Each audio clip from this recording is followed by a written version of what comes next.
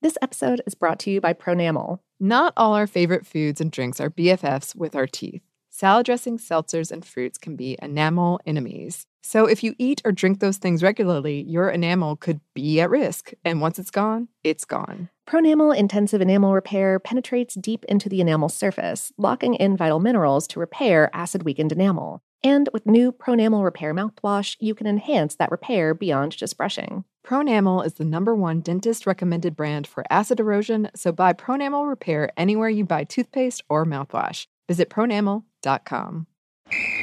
Ready? Let's go.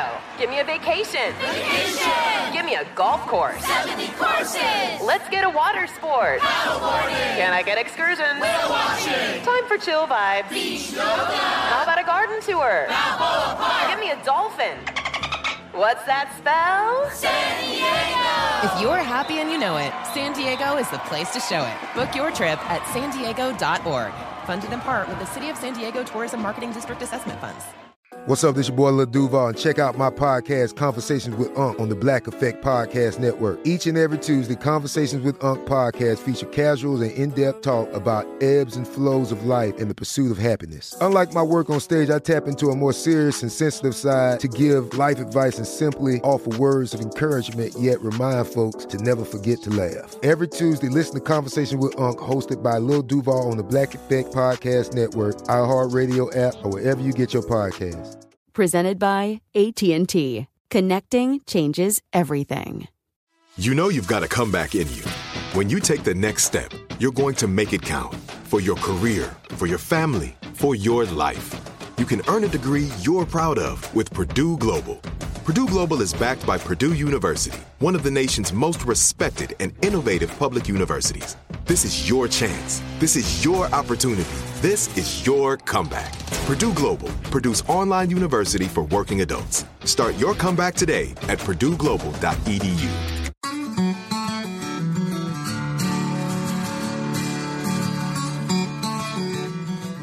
Hello and welcome to Savor. I'm Annie Reese. And I'm Lauren Vogelbaum, and today we're talking about ice. Yes, and this is one of those things I can't have because of my tooth. Oh, really? Oh, man. Yeah, but I did not like ice before that. Oh, really? No. I thought it was taking up space that could be used for more drink. Oh. It's a waste. I like cold. I mean, I lived for like 14 years in Florida, too, so ice was pretty important to my lifestyle. I like a chilled drink without ice. Ah.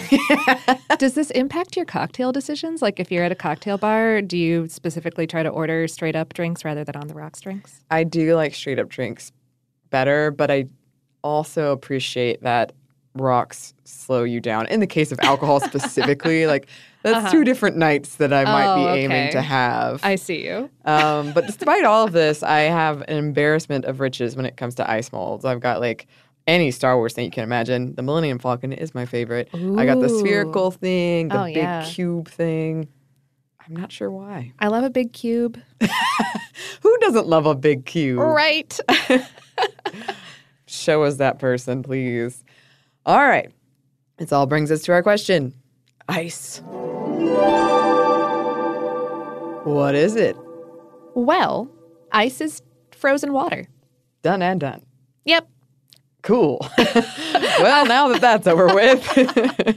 No, the technical details that go into ice being frozen water are really fascinating.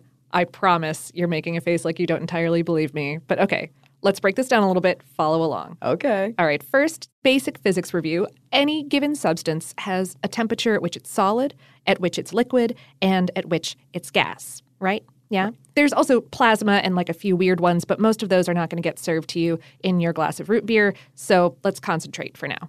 Okay. If you apply increasing energy to a solid like plastic or iron, the molecules in it will become increasingly energetic. They'll break structural bonds among each other and start slooshing around. And that's a liquid. Apply even more energy to that liquid, and the molecules will get even more energetic. They'll break apart entirely and float off. That's a gas. And heat is energy, or the transfer of energy from one object to another. But yeah, so okay, if you've got water, that's a bunch of molecules of H2O hanging out with each other. H2O, that's two hydrogen atoms stuck to an oxygen atom. Sort of like a Mickey Mouse head. I never thought of that, but yeah. Yeah, no, that's basically what it looks like. Under normal Earth circumstances, from between the temperatures of about 0 to 100 Celsius or 32 to 212 Fahrenheit, the hydrogen atoms in those H2O molecules are constantly making and breaking loose bonds with each other. They're slooshing. Oh my gosh. You look so scandalized. I am scandalized. Slooshing, my Slooshing. goodness. But okay, so you apply heat above that upper point, they'll break those bonds and escape as water vapor into the air. And if you remove energy to below that lower point, the molecules will slow down so much that the hydrogen atoms lock up with each other in these fascinatingly orderly repeating patterns called crystals. Water molecules take up more space locked together as crystals than they do as a liquid, which is A, why water expands as it freezes, and B, why ice floats in water. It's the same mass, but less dense. And, physically speaking, when you put ice in a drink, you're not making the drink cold. You're making the ice warm until it melts back into water. You are blowing my mind, Lauren. Blowing my mind. What about nutrition, though? Well, the average ice cube, I believe, has 2,738 calories, so watch out. No, it's water, so... It's made of water. It's made of water, unless you're making ice out of espresso, which I do recommend in your coffee, not in your water. Ooh. Yeah. Or Ying, like ying. pickle juice Oh, or Kool-Aid. Then that's different. But we're talking about water. Ice. Mm-hmm. Yeah, and also there's like a lot more than I could have said about ice physics up there, but this is a food show. It is. And one of the things that I kept running into on this episode that I love about ice is, I mean, think about ice skating and ice sculpture. There's so many non-food things that ice is involved in. But I think we should do an episode on ice sculpture at some point because it is food and hospitality related. It's adjacent. Yes, enough so. I think it deserves its own episode.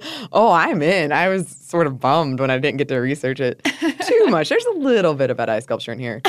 But Americans love ice. And we have probably heard, I've definitely heard, that when you're traveling in different countries, not to expect as much ice in drinks. And that has been my experience. Again, I'm totally on board with this, but a lot of people I travel with were not so happy about it. The ice industry makes a cool $2.5 billion annually, and most of that comes from the prepackaged stuff you find in those like beer coolers and stores. Sure. The word ice in its modern English spelling dates from the 1400s, which is like a surprisingly long time for a word to have survived in a single spelling.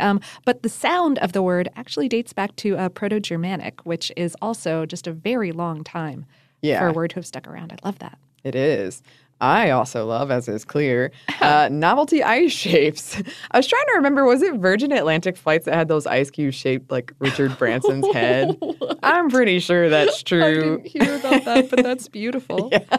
Can you imagine having like a mold of your own face for ice cubes for people on a plane that you own for them to enjoy? I hadn't imagined that previously. But now I'm thinking of it, and I like it the more that I think about it. It's resolution season, Lauren. You could make a goal. You could make a goal. I believe 3D printing can make this dream come true. I think it could, and we have access. But anyway, there's a lot of shapes out there. There's smiley faces, goldfish, teeth, shark fins, Legos, snowflakes, stars, skulls, fossils, ships, robots, guns because freeze, get it? Oh. Brains because freeze, get it? Beans, meant to be used with coffee as in cool beans, get it? Those shot glasses, icicles for wine. So many options out there. It's a beautiful ice-scape. It is. Or a frozen hellscape. I just like saying frozen hellscape. It's a good term. Mm-hmm. I wanted to put a note in here about refrigerators and freezers, kind of mixing in with the physics, but also in a transition sort of way, because these are amazing machines that transfer heat from the inside of a box to the outside of that box. Thus, they regulate the temperature on the inside of that box and keep it relatively low compared with the air around the box. I don't usually think about it, but it really is just awesome. Yeah. And it's not only awesome because cold things are fun to eat. As it turns out, most bacteria that cause disease in humans, that is pathogenic bacteria, go into a hibernation of sorts below about 40 degrees Fahrenheit, aka 4.4 Celsius, wherein they're not reproducing. And that's why we keep our fridges at or below that temperature. However, many non-pathogenic bacteria and other microorganisms can grow at those temperatures, and some of them like eating our food as much as we do, which is what causes food to spoil. As we've said before on the show, microorganisms are eating your food before you get a chance to, causing unpleasant flavors and textures.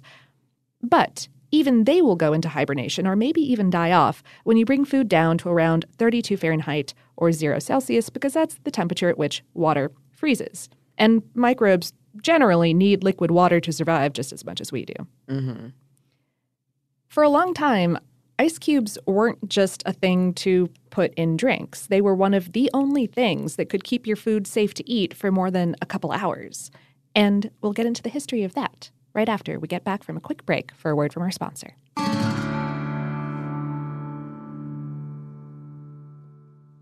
This episode is brought to you by Pronamel. Not all our favorite foods and drinks are BFFs with our teeth. Salad dressings, seltzers, and fruits can be enamel enemies. So if you eat or drink those things regularly, your enamel could be at risk. And once it's gone, it's gone. Pronamel Intensive Enamel Repair penetrates deep into the enamel surface, locking in vital minerals to repair acid-weakened enamel. And with new Pronamel Repair mouthwash, you can enhance that repair beyond just brushing. Pronamel is the #1 dentist-recommended brand for acid erosion, so buy Pronamel Repair anywhere you buy toothpaste or mouthwash. Visit pronamel.com. Ready?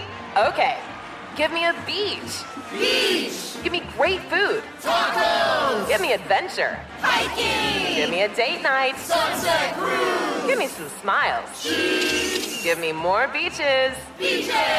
What's that spell? San Diego. If you're happy and you know it, San Diego is the place to show it. Book your trip at sandiego.org. Funded in part with the City of San Diego Tourism Marketing District Assessment Funds.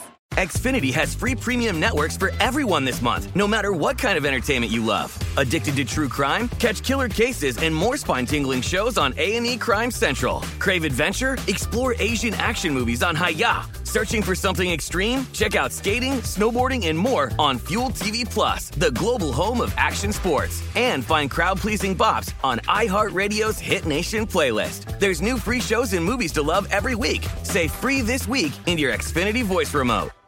Focus Features presents Back to Black. I want people to hear my voice and just forget their troubles. Experience the music and her story. Know this, I ain't no Spice Girl.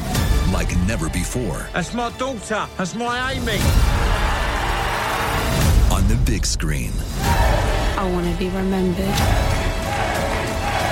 for just being me. Amy Winehouse, Back to Black, directed by Sam Taylor Johnson. Rated R, under 17, not a minute without parent. Only in theaters May 17th. And we're back. Thank you, sponsor. Yes, thank you. So, American rapper and actor Ice Cube was born as O'Shea Jackson in 1969. Oh, wait. Yeah. I mean, also a good Ice Cube to talk about. He is a good Ice Cube to talk about. Thank you for coming along on this lame joke with me. All right, so ice has been around for a long, long time. But humans harvesting ice is not quite as old. It's still old, but not quite as old. Comparatively. Right. Yeah. In some northern areas where ice is easier to come by, hunter-gatherers were harvesting ice earlier than other people, primarily for preservation and storage. Hunters in icy regions would use the ice as a way to make the meat from their kills keep for longer periods. They might not have known why this worked precisely, but they knew that it did. Mm-hmm. In some cases, when any leftover kill was buried to hide it from predators or other hunters, and the conditions were right, they were essentially freezing food. Sometimes this happened via totally unavoidable accident. It was just that cold. Gonna happen. Natural caves or insulated underground pits or chambers were popular ways to keep things like grains chilly and preserved. Ice pits existed 4,000 years ago in Mesopotamia.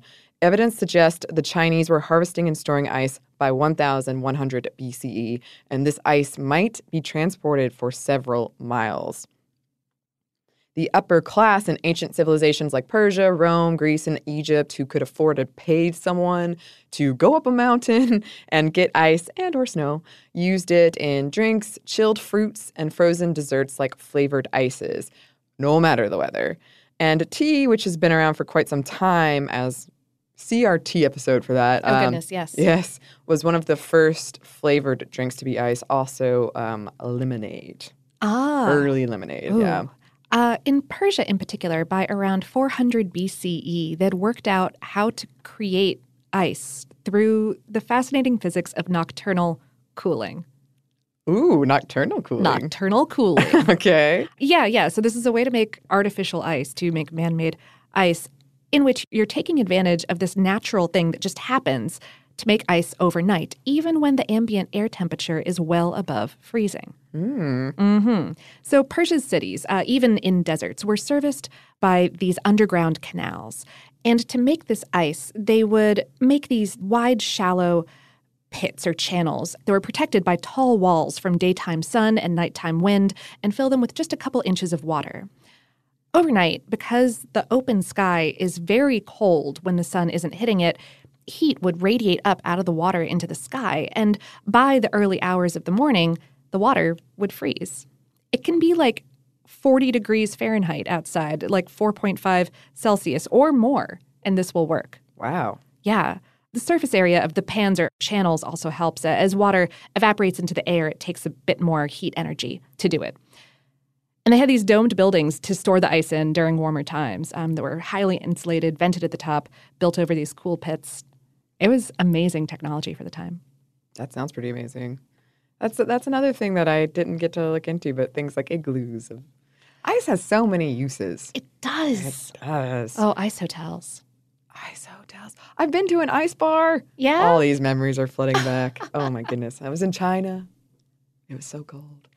Anyway. You're already you run. Yeah. Like you're chilly all the time. Yeah, there's usually some gloves and a scarf involved in this podcasting. Oh, yeah, she's been in here in like a parka. Yeah, still cold. I had fun, though, at the ice bar. But back to the history. Yes. In the Mediterranean, snow harvested from the mountains was sold per day or stored in pits that were covered with branches, leaf mats, or cloth. While Alexander the Great was in Petra, he oversaw the digging of trenches that were then filled with snow and covered with branches so that his soldiers could enjoy chilled wine in the summer. How kind. Yeah, chilled wine, very important.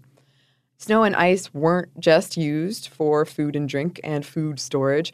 Early physicians also used ice to treat all sorts of ailments, many that we still use ice for today, like inflammation and fever. But when the Roman Empire fell, so too did ice from popularity. And it wasn't until like the 13th and 14th centuries that it started to kind of come back onto the scene. Ice harvested from Lebanon's mountains was shipped to Cairo to be enjoyed by Egyptian royalty.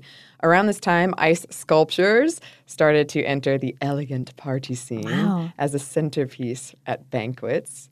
And if we look at Europe, Italians often get the credit for reintroducing ice to that continent, followed swiftly by the French. But the French were doing it more as a show of wealth. So were the Italians. They both were. Like the case of Henry III, who impressed his guest with tables piled high with snow and ice. However, many Europeans turned up their noses at the idea of chilled drinks. One quote from the time described it as a mark of excessive and effeminate luxury. Yeah, indeed. Over on the Indian subcontinent, by the mid to late 16th century, some of the also not unshowy royalty of the Mughal Empire were having ice harvested in the Himalayas and carted down daily, as ice drinks and desserts were very vogue. And also, it's just hot as all get out during the summer in a lot of the cities that the royalty were hanging out in. In times when that was too expensive, or just as a supplement, their ice cellars would be filled up with ice created through the aforementioned nocturnal cooling. And Some of the reports I was reading about it, they had a great system set up. Like outside of the cities in open fields, they had these shallow beds dug, lined with straw or other dried plant waste for insulation. And on cold, clear, still nights, a whole team of workers would be called with like vocal calls or music to come fill earthenware pans an inch or two deep with water and fit them into the beds. And in the morning, they would pack the ice into the cellars. That is pretty amazing. Good system. Indeed. Well, maybe not for the workers. No. But for ice. Yes. Yeah. Productive system. That's a good word. Around the same time, many of the well-to-do in Europe, the Middle East, and China had ice houses, from palaces and estates to monasteries and abbeys. I'm starting to think the well-off people in this time in these areas just had a lot of houses. You got your pineapple house, you got your orangery, you got your ice house. Just a very specific little house for whatever thing you want to show off that you could not only get but could make a house for. Of course, they did have to show off these things even more. And by the 18th century, the architecture of these ice houses had gotten quite showy, featuring things like Grecian pillars or Gothic archways. These ice houses were almost solely used for ice at first, makes sense, but not until later did people start to view them as we might a refrigerator, as a place to store food. Yeah. However, ice had become more commonplace by this time. They might not have had ice houses, but peasants in Europe were known to have little stacks of ice constructed out of branches, leaves, and heather. For insulation, yeah. Yeah, and they would put these structures near water that froze during the wintertime. During the 19th century Europe, in places where warm and mild winters failed to produce ice, merchants that depended on ice for business, like butchers, would scramble to buy ice from Greenland's cargo ships of ice. Archaeological evidence indicates that ice pits were present in Jamestown, Virginia, all the way back in the 17th century as the colonists brought the European proclivity for chilled drinks and ice desserts with them. And the technology of these little makeshift ice houses, yeah. Right. To get this ice harvesters would cut it from frozen bodies of water in the winter and store it in these pits or cellars during the rest of the year. They also might have built huts over these cellars to A, prevent loss of cool air, and B, to keep perishable items in, like meat and milk. By the 18th century, the pits and cellars were improved upon with the ice house, which was used for chilling food and drink and making ice cream. Ice cream comes up all the time in the history of ice, and storing ice, too. These were more formal cellars that were reinforced with stone lining and topped with more elaborate buildings. Yes, and two people who had probably very elaborate buildings, Thomas Jefferson and George Washington, who both had ice houses. One of the first advertisements for ice was published in Philadelphia in 1799. Europeans visiting the northern United States in the 1790s reported Americans drinking iced water and that hotels employed buckets of ice to cool down their rooms. The first cargo shipment of ice made the journey from New York to Charleston, South Carolina, also in 1799. And one fellow out of Boston, Frederick Tudor, made quite a lot of money shipping ice harvested from Massachusetts overseas between 1805 and 1860. Over 12,000 tons of ice. Whew. His nickname? The Ice King. Like from Adventure Time? Is that his name? It is, isn't it? I think so. The Ice King. The Ice King. It's like Game of Thrones. Oh. It could be, depending on the mood that you're in. He pushed for the construction of ice chest. He sent sales agents out to encourage businesses to sell ice cream with an ice chest. Sung the praises of ice for preserving food, helped popularize the sale of fizzy water, and he gave any bar owner that agreed to sell iced drinks at the same price as warm ones a year's worth of free ice. Ooh. Oh, tricksy. Yes. And perhaps in part due to this, the market and popularity of cold drinks grew a lot during the mid-19th century. If we go back a bit to Frederick Tudor, he's got an interesting story. Yeah. He got the idea to get into the ice biz from a passing remark from his brother about how nice it would be to have an ice-cold drink and ice cream on a hot summer day.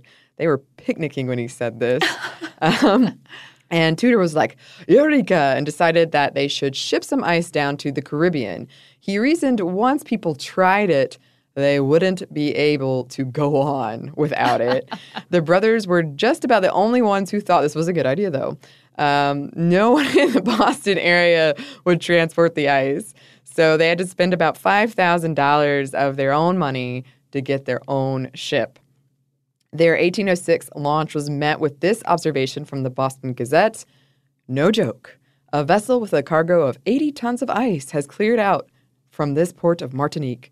We hope this will not prove to be a slippery speculation. Oh, you gotta give props where props are due, Lauren. When the ice arrived to Martinique, none the worse for travel, no one wanted it. Oh, no one wanted it. And Tudor's brother left the business, leaving Frederick all by his lonesome. A couple of trade embargoes and a dwindling fortune later, he finally turned a profit in 1810. However, his fortune quickly cooled thanks to the weather, dubbed ice famines, war, and bailouts for some of his relatives. Huh. I like that it's more than one bailout. Yeah. Tudor ended up in debtor's prison 3 times during the span of 1809 to 1813 and spent much of his time outside of debtor's prison avoiding the sheriff. He was determined, though, and of this determination, the idea of get one free, of giving away that free ice, was born, the free ice chest, too. Shipping improvements helped, stacking the ice closer together, insulating with sawdust instead of straw. And his business took off. Tudor partnered with Nathaniel Wyeth, who got the idea to use horse-drawn plows to cut the ice along square grids. Then laborers sawed these ice grids into blocks, which they then floated downstream to be put up on a conveyor belt that transported them to ice houses, which was pretty... Ice farming, yeah. Yeah. It wasn't safe, though. Numb hands, sharp tools, heavy towers of ice that slid and broke bones, something called Iceman's knees, or knees that were covered in bruises and blood after days on end of shoveling ice. And it wasn't as profitable as they wanted it to be either. Only 10% of this ice was ever sold. Still, Tudor kept pushing. He was once quoted as saying ice would make him inevitably and unavoidably rich. Wow. He really had his heart and head set on this. He got his Ice King nickname after a shipment of 180 tons of ice arrived in Calcutta in 1833. The British stationed there loved the ice. Some even credited the success of his shipment with reopening the trade route between India and Boston. Oh, wow. Queen Victoria reportedly loved Tudor ice, too, specifically Tudor ice, and had it shipped from Boston rather than use what was more readily available to her in Europe. Huh. 52,000 tons of ice made it to 28 U.S. cities by 1847, either by ship or train, and over half of that was Tudor's. He had ice harvesting rights to most of the ponds in Massachusetts, and Henry David Thoreau once wrote about watching the ice harvesting. He was both annoyed and impressed. I feel like that's just Thoreau in a nutshell. In general, yeah. Tudor's ice helped along innovations in medicine and science as well. It impacted so many industries like fishing and beer. Tudor died in 1864 a rich man, and this is when the American ice harvesting scene was at its most competitive. It was one of the most powerful industries in the United States at the dawn of the 20th century. Prior to and during the time of Tudor, by the way, there were other methods of producing ice. A salt and mineral acid mixture by machine, but these methods were expensive and produced lower quality ice and were primarily used in areas where getting ice was difficult, like polluted areas or the American South during the Civil War. Mm-hmm. But let's jump to 1844. Okay. All right. Looking to alleviate some of the discomfort of his yellow fever patients, an American physician by the name of John Gorey built a refrigerator to cool the room they were housed in. It's possible this is the first instance of an ice tray. Documentation suggests that the patients received ice drinks. Australia's James Harrison got a patent for an ice maker in 1855, and Alexander Twining of Connecticut patented one in 1853. We get Gustavus Swift shipping chilled beef as opposed to living cows via train in 1878. And around this time, folks started developing technology to make higher quality and commercially sustainable artificial ice. By the 1890s, the production of artificial ice was on the rise, such that ice factories were being opened in the temperate American North, in addition to the slightly longer-standing businesses in the South and down into South America. These factories were essentially giant refrigerators with huge ice trays that would create blocks of ice that weighed some 320 pounds, like 145 kilos, over the course of 60 days by circulating cold compressed gas through pipes under the trays. And by the turn of the century, this artificial ice was often cheaper than natural ice, even in the North. And some considered it to be superior because it was more like standardly compact than natural ice, which often has layers with bubbles or with softer packed crystals. And the artificial stuff could be cleaner as well because it was made from distilled water rather than whatever happened to show up in a lake. Right. Yeah.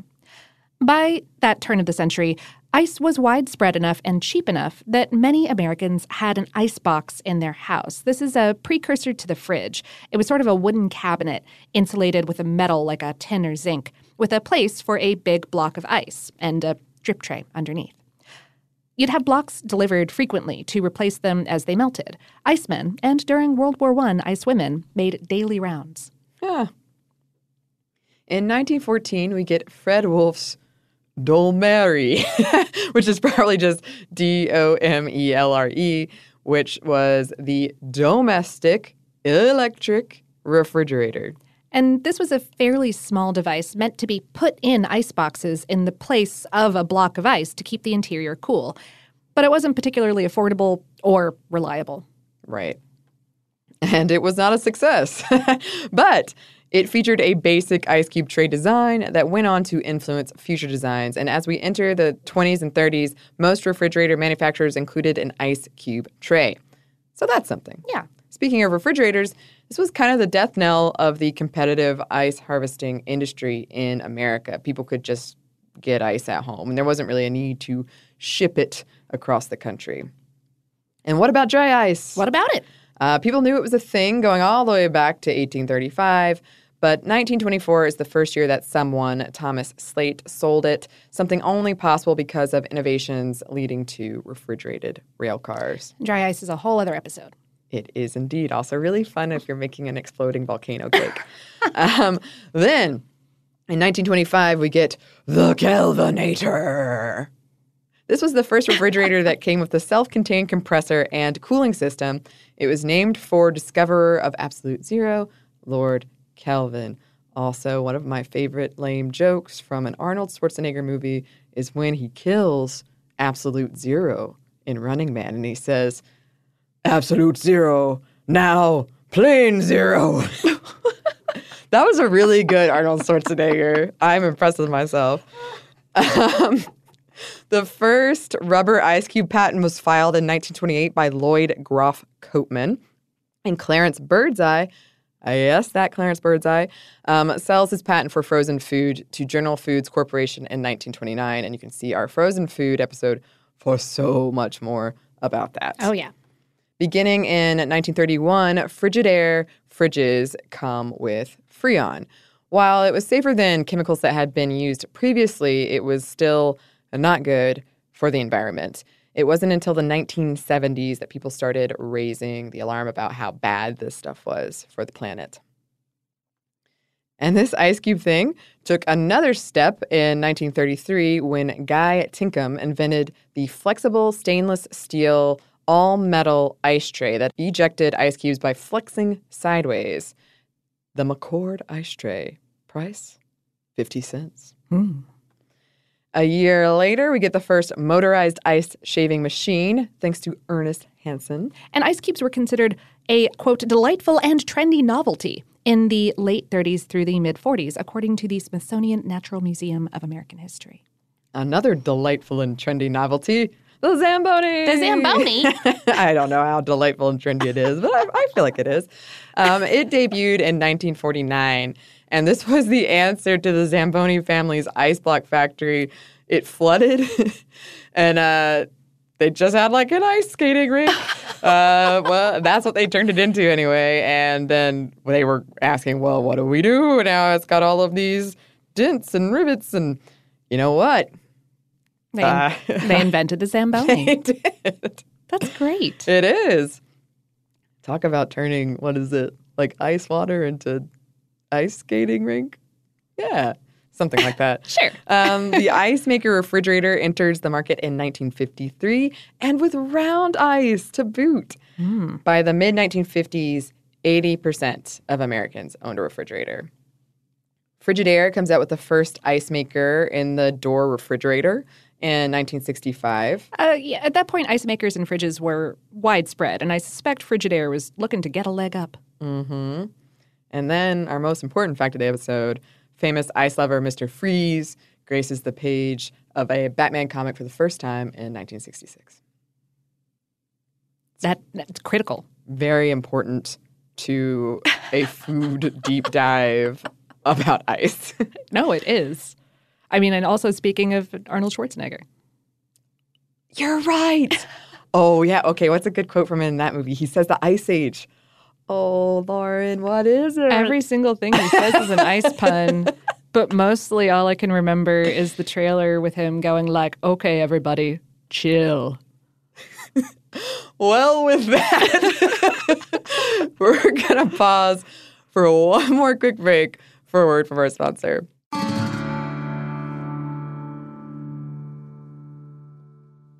This episode is brought to you by Pronamel. Not all our favorite foods and drinks are BFFs with our teeth. Salad dressings, seltzers, and fruits can be enamel enemies. So if you eat or drink those things regularly, your enamel could be at risk. And once it's gone, it's gone. Pronamel Intensive Enamel Repair penetrates deep into the enamel surface, locking in vital minerals to repair acid-weakened enamel. And with new Pronamel Repair mouthwash, you can enhance that repair beyond just brushing. Pronamel is the #1 dentist-recommended brand for acid erosion, so buy Pronamel Repair anywhere you buy toothpaste or mouthwash. Visit pronamel.com.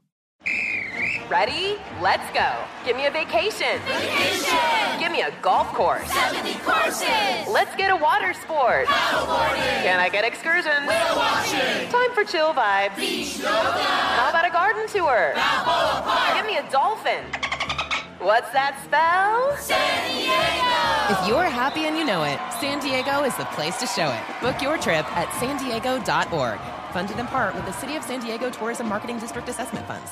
Xfinity has free premium networks for everyone this month, no matter what kind of entertainment you love. Addicted to true crime? Catch killer cases and more spine-tingling shows on A&E Crime Central. Crave adventure? Explore Asian action movies on Hi-Ya. Searching for something extreme? Check out skating, snowboarding, and more on Fuel TV Plus, the global home of action sports. And find crowd-pleasing bops on iHeartRadio's Hit Nation playlist. There's new free shows and movies to love every week. Say free this week in your Xfinity voice remote.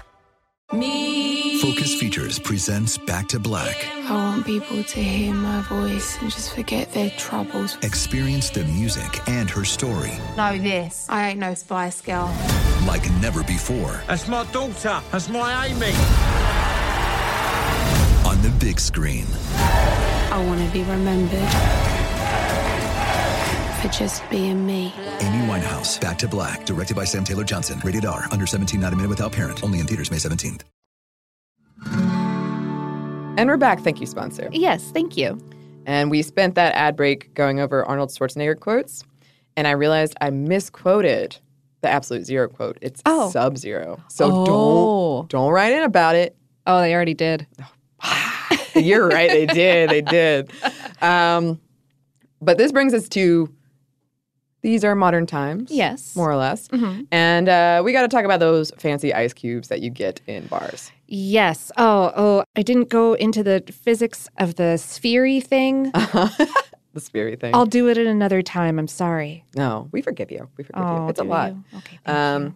As ice became more commonplace, so too did it become more common to use in cocktails. And certain cocktails called for certain types of ice.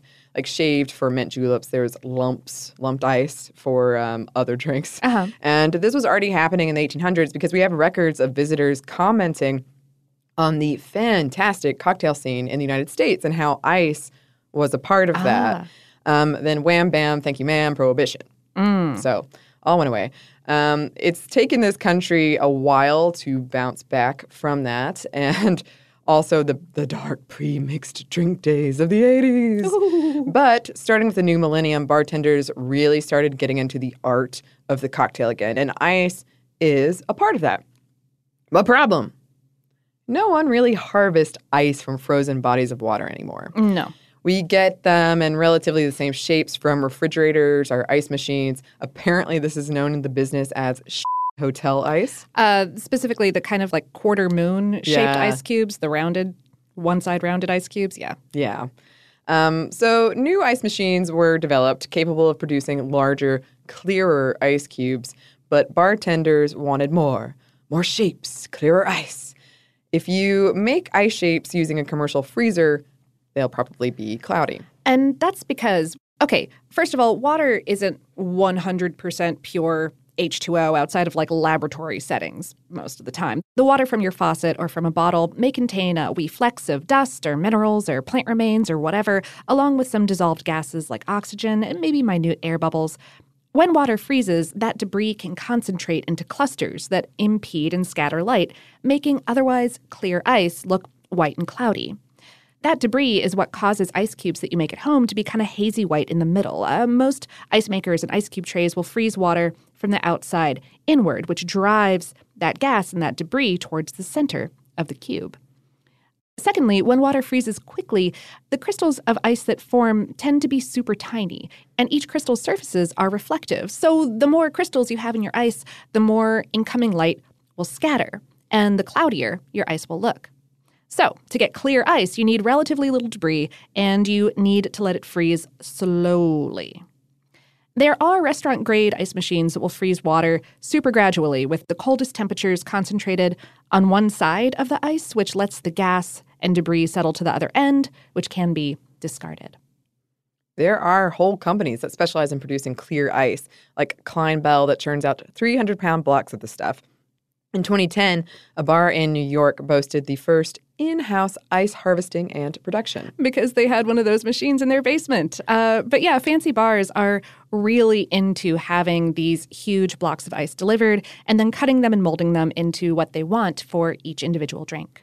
One of my favorite restaurants in Atlanta, Iberian Pig, has these huge chunks of clear ice that you can see them cutting from. Yeah, right behind the bar. It always makes me very nervous when a bartender busts out an ice pick. Like, not for my safety. Like, I mean, I'm sure that they're holding themselves together more or less. But like, oh, man, I'm always just like, just be careful with your fingers. You need those. Yeah. Our ads team here at work has a fancy ice cube tray that they sort of tried to keep secret, and then the secret got out. But it's like special occasion ice. I think by special occasion, they mean like Friday. Yeah. Yeah. And if you want to make clear ice at home, it's not going to be perfect, but you can try boiling the water first to drive out any dissolved gases, and then let it cool a bit and add it to your ice cube tray. Mm-hmm. And I wanted to end on a cultural note that I didn't bother to spread throughout, but I kind of thinking about it, I want to see if we can maybe do a crossover with Stuff to Blow Your Mind if they haven't already done an episode like this. Because, y'all, like throughout the ages, folks have been fascinated by and terrified of ice. Just for literature examples, in the 1300s, Dante wrote about the innermost circle of hell being frozen and Satan himself being chest-deep frozen in ice. In 1823, Mary Shelley and Dr. Frankenstein could, at the end, only set their monster adrift in ice. In 1931, Lovecraft wrote about horrors preserved and awoken in the Antarctic ice in The Mountains of Madness. And within the same decade, an author by the name of John W. Campbell wrote a story with a similar theme called Who Goes There?, which would go on to be adapted into film several times, including the 1982 John Carpenter film, The Thing, which recently got a sequel and like a pretty good board game. We're still fascinated by this stuff. And for a final ending, a quote here from a book called The Spiritual History of Ice, Romanticism, Science, and the Imagination by one Eric G. Wilson. Polar terrae incognitae and other frozen shapes kill and cure. They blanch the earth into a corpse. They translucently reveal life's vital core. The whiteness of ice is the whiteness of the whale. Ooh, give me chills. Chillin'. Chills. We could also end on the immortal words of Mr. Freeze. Allow me to break the ice. My name is Freeze. Learn it well, for it's the chilling sound of your doom. Both of these Wise are words. very serious philosophical points. I hadn't really considered it, but yeah, yes, both serious philosophical points, but also, yeah, ice is, it comes up a lot in our entertainment and our culture. It's such a fascinating food thing. It is. Oh, and yeah, there's a lot of physics that make it really cool. It has 15 different crystal forms. Like a lot of things that do make up crystal shapes can have at different temperatures, different formations of crystallization. But ice has 15. That's like a lot. A lot. It's like more than 2. It's a bunch. Yes. A bunch, a lot, several, many. And like the reason why ice is slippery is great. And there's a lot. There is. If I could just, I would do another several episodes about ice physics. Me If too. this were a physics show. But yeah, and I would just do bad Arnold Schwarzenegger impressions, and it would be, I think, a very interesting show. Your impressions are great. Both of our impressions are top notch. Oh, we should get nominated for something. Something. Best impersonations. Send us suggestions about what our nominations should get us invited for, folks. Yes. Oh, goodness. Which brings us to the end of this episode and to Listener Mail. Ooh, Mr. Freeze. Eric wrote, when you mentioned the U.S. ban on importing unpasteurized cheeses, I vaguely remembered a video I'd seen a while ago. Turns out it's a part of a YouTube series from Bravo called Going Off the Menu. In this particular episode, 2 chefs attended a private dinner event featuring a variety of unpasteurized French cheeses that had been smuggled into the United States. The chef who hosts these events sells tickets for them through his website. Seats are limited and seem to be in high demand. From the video, I got the impression that the location of the event changes sporadically, if not on every occasion, which further leads to the thrill of an illegal cheese party. I figured both of you would enjoy another reason to ponder the black market of cheese. Oh. Illegal cheese party. Illegal cheese party. That's even better than a legal cheese party. Maybe my next cheese giving will be a little questionable on the legality side. You rebel. Yeah, I'm such a troublemaker. Sam wrote, in Papua New Guinea, which is the most linguistically diverse country on the planet, there's this community of people who have a special language reserved exclusively for gathering nuts. There are 2 different beliefs for why this is. One of them is that there is a spirit who lives in the mountains who can rip people to pieces. According to the lore, he is a guardian of the nuts, and by talking about nuts, you can summon him and incur his wrath. The other belief is that by using language such as dry, rotten, small, etc., they actually tap into the performative nature of language or the magical power of words, and by speaking the words, they actually make it so, albeit unintentionally. So by saying the word wet, the fear is that they will make all the nuts wet, and so they use a different word.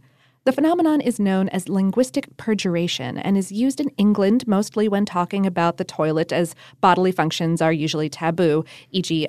loo, restroom, little boy's room, powder room, instead of toilet. Moving on from nuts in general and on to another nut I can't eat, the hazelnut. Something like 80% of all hazelnuts grown worldwide are from Iran or Turkey, and 2/3 of this go directly into Ferrero Rocher products, Nutella et al.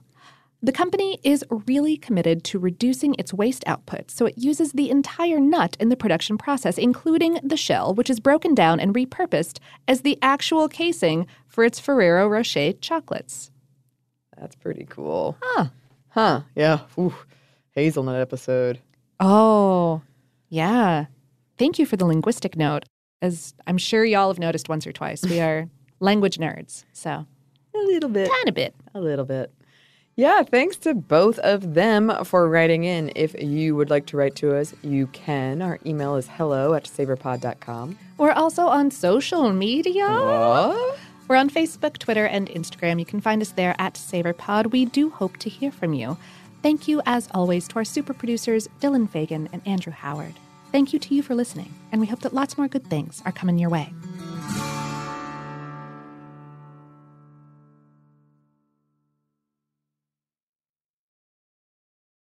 This episode is brought to you by Pronamel. Not all our favorite foods and drinks are BFFs with our teeth. Salad dressings, seltzers, and fruits can be enamel enemies. So if you eat or drink those things regularly, your enamel could be at risk. And once it's gone, it's gone. Pronamel Intensive Enamel Repair penetrates deep into the enamel surface, locking in vital minerals to repair acid-weakened enamel. And with new Pronamel Repair mouthwash, you can enhance that repair beyond just brushing. Pronamel is the #1 dentist-recommended brand for acid erosion, so buy Pronamel Repair anywhere you buy toothpaste or mouthwash. Visit pronamel.com. Ready? Let's go. Give me a vacation. Vacation! Give me a golf course. 70 courses! Let's get a water sport. Paddleboarding! Can I get excursions? Whale watching! Time for chill vibes. Beach yoga! How about a garden tour? Balboa Park! Give me a dolphin. What's that spell? San Diego! If you're happy and you know it, San Diego is the place to show it. Book your trip at sandiego.org. Funded in part with the City of San Diego Tourism Marketing District Assessment Funds. Xfinity has free premium networks for everyone this month, no matter what kind of entertainment you love. Addicted to true crime? Catch killer cases and more spine-tingling shows on A&E Crime Central. Crave adventure? Explore Asian action movies on Hi-YAH. Searching for something extreme? Check out skating, snowboarding, and more on Fuel TV Plus, the global home of action sports. And find crowd-pleasing bops on iHeartRadio's Hit Nation playlist. There's new free shows and movies to love every week. Say free this week in your Xfinity voice remote. There's no distance too far for the perfect trip. Hi, checking in for... Or the perfect table. Hey, where are you? Coming! And when you get access to Resi Priority Notify with your Amex Platinum card... Hey, this looks amazing. I'm so glad you made it. And travel benefits at fine hotels and resorts booked through Amex Travel, it's worth the trip. That's the powerful backing of American Express. Terms apply. Learn more at americanexpress.com/withAmex.